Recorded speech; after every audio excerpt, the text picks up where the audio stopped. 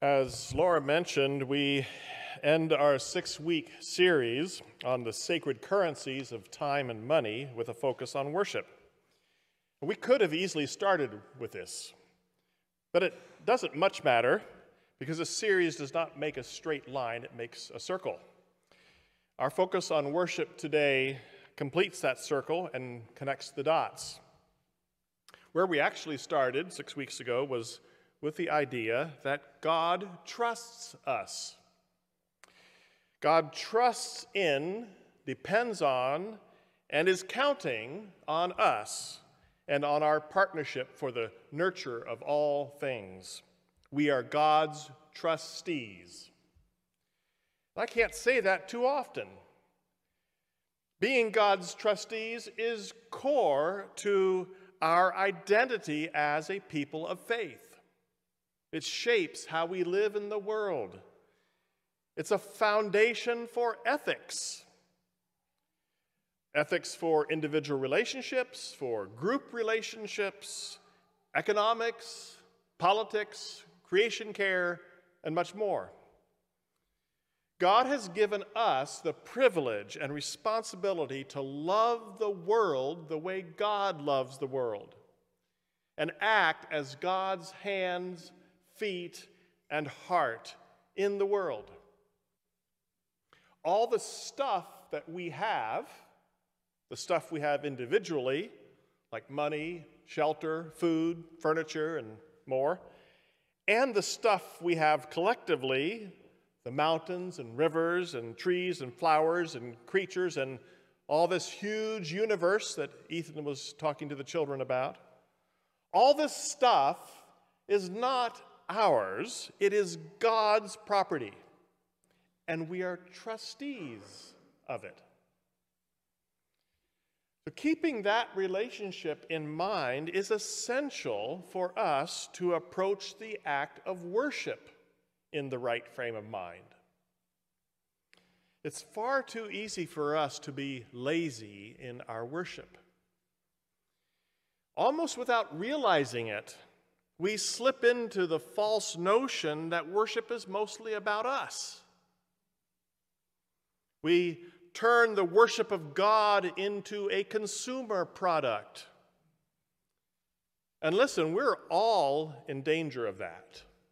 Not just people who do worship that looks like a stage show, who darken the auditorium and use smoke machines and colored spotlights and who have singers pacing the stage crooning into mics and put worship into a package that looks like a concert. Yes, those of us who sing 4-part hymns with tasteful additions of organ and piano and acoustic instruments, who sit and stand or kneel or recite litanies and confessions and Lord's prayers, we are also highly susceptible to the fallacy that the whole point of worship is for us to enjoy it. In actuality, we have a pretty compelling model for worship that God gave to us, verbatim, at least according to Deuteronomy 26. And the central act of worship, the high point in worship, is not the sermon, not the children's time, nor the hymns or worship songs, nor even the scripture readings. The high point is the offering. Without a literal offering of tithes and first fruits and other sacrificial giving, there was no worship for the people of Israel. And it's not just here in Deuteronomy 26 that we get that idea. Nearly every place that the worship of God is described or is prescribed, it involves music and the reading of Scripture, of course, but it centers around a sacrifice. Without a burnt offering of a perfect ox or lamb, or a grain offering, or a wine offering, or a first fruits of the harvest offering, a Hebrew worship ritual is unimaginable unless it culminates in the offering of something economically and materially valuable. Let's think about that. So, if we see the act of giving as the high point of worship, we cannot help but put God at the center, not ourselves and not our individual preferences. So why did God direct our worship in this way? Does God need the meat and the grain? Does God need a weekly emotional boost? Does God need to be validated? Does God need a whole bunch of people reciting in unison how great God is and handing over to God the first and best of the harvest and the livestock in order for God to feel loved? That's another false idea, I think, that can easily muddy our thinking about worship. I've mentioned two ways now that we can do sloppy thinking about worship. And either way distorts our acts of worship and distorts our view of God and ourselves. If we start thinking that worship is doing something we enjoy doing, we might turn worship into a display of performative art. And the forms of art we like, of course. And then God gets lost somewhere in the shuffle.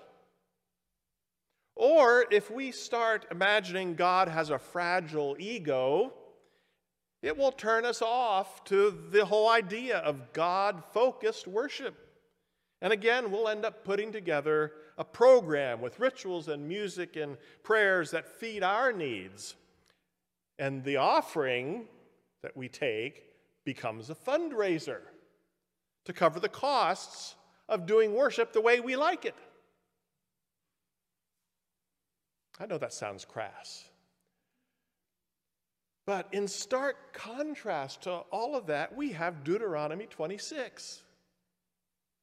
This worship is utterly God-focused and God-initiated, and at the same time, deeply communal and celebrative and hopeful, and meets the needs of us human worshipers and our neighbors, helping us all become our best selves. How does that work? By recalling that God trusts us to take care of everything that God owns. And by returning to God in an act of gratitude, the first and best of what we have and who we are.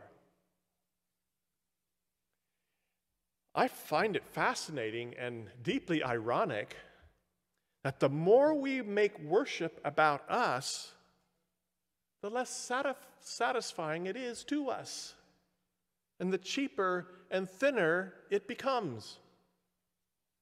And the more we make worship about the greatness of God, the more likely we are to experience worship that is deeply fulfilling and moving and thirst-quenching for our souls. Because God designed worship to be that way and created us that way. I think this gets to the reason why giving is at the heart of worship. Giving the first and best of what we have and are is a reminder of our identity as God's beloved trustees. And it results in a celebrative overflowing of blessing to those around us. God wants our worship not because God is selfish, but because it makes us better humans, and it makes us better friends of God, and it makes us better collaborators with God on God's mission. So notice how the liturgy plays out in Deuteronomy 26. In this highly ritualized act of giving the first fruits, several things happen that make the givers' lives richer. First is that the story gets retold and remembered. The story of God becomes their story. As the offering basket is placed before the priest, the worshiper was instructed to recite their own history. A wandering Aramean was my ancestor. He went down into Egypt and lived there as an alien, few in number, and there he became a great nation, mighty and populous, and the litany goes on, retelling their subsequent suffering and slavery, and how the Lord delivered them with a mighty hand and brought them to a land flowing with milk and honey, a fertile land which produced a bountiful harvest such as what is in their basket right now. But it doesn't stop there, not at all. After they let go of control of their offering, releasing this basketful to God and to the priest, the people gather these first fruits offerings all together and they hold a feast for everyone. Everyone, including those who had no land for growing things, like the widows and orphans and foreigners living among them. So the sacrificial offering becomes sort of like Jesus feeding thousands on a few loaves and fishes. Everyone eats to their fill. They all celebrate together as equals before God, the wealthy land barons and the poor immigrants alike. Genuine worship is a great equalizer between those who have a lot and those who have little. Every gift is proportional to our means. And it is blessed. And it is consecrated. And it is received as equal in value. And then it is shared equally with all. In Deuteronomy, it was shared with the Levites, who, as I said, had no land, and with the aliens and widows and orphans. And all ate, all were included, all had enough, and all worshiped God. But left on our own, we tend to forget where we came from, where our stuff came from. We forget that it's all God's to begin with. We forget that we are only trustees, and we start acting like owners. Now, we don't learn by default how to be good stewards of our sacred currencies of time and money. We learn by being intentional and disciplined. The default mode is to act like owners, to use our resources according to what pleases us, what brings us comfort and security, human nature.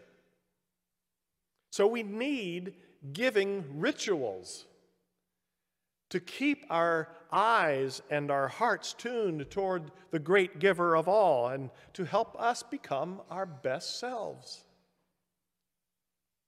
And we need habits and disciplines like the tithe to remind us of who we are in relationship to the owner of all things.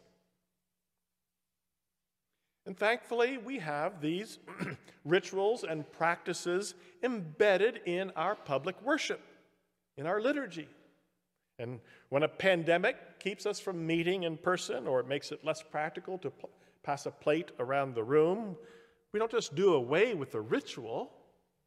We find a way to reshape it because it's important.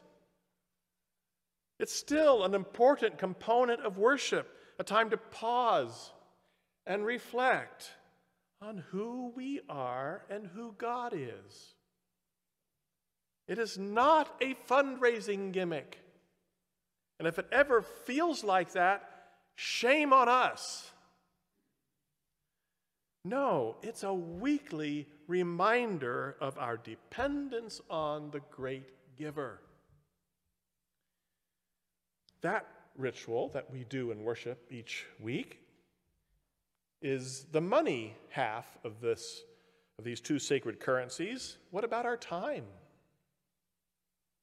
The gift of time is also a grace that comes from the hand of God, and God is still owner of that gift. We are entrusted with the temporary possession of it. We're invited to use it for the purposes and mission of the owner. Now, I'm sure I assume we all accept that to be true in principle. We believe it and strive to practice good stewardship of our time. But I wonder if we could do a better job of making a worship ritual out of it. In this full-bodied liturgy in Deuteronomy 26 that involved setting down a basketful of worship before the priest, there was not literal money or time in that basket, but the contents obviously were the result of both. The wheat or grapes or squash or whatever it was they harvested represented a substantial investment of time and money. For those of us who don't spend most of our working hours raising the food we eat, our offerings take a different form. So maybe this is a question for our further thought and discussion that you can take with you. Like, am I ready to commit to tithing my time the way I tithe my money?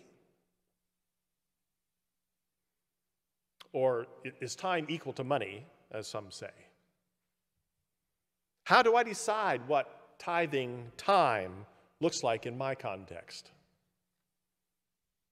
That's a question you'll have to answer.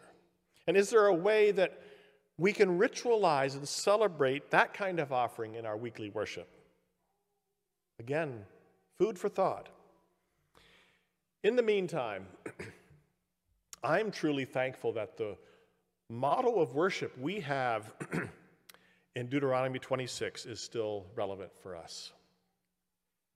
Whenever we think about what makes worship life-giving, I hope we always start there, pondering the contents of our basketful of worship that we bring each Sunday, whenever we gather. So let's sing our commitment to worship in that way with the song, Heart and Mind, Possessions, God, I Offer Unto You. Voices together, number 753.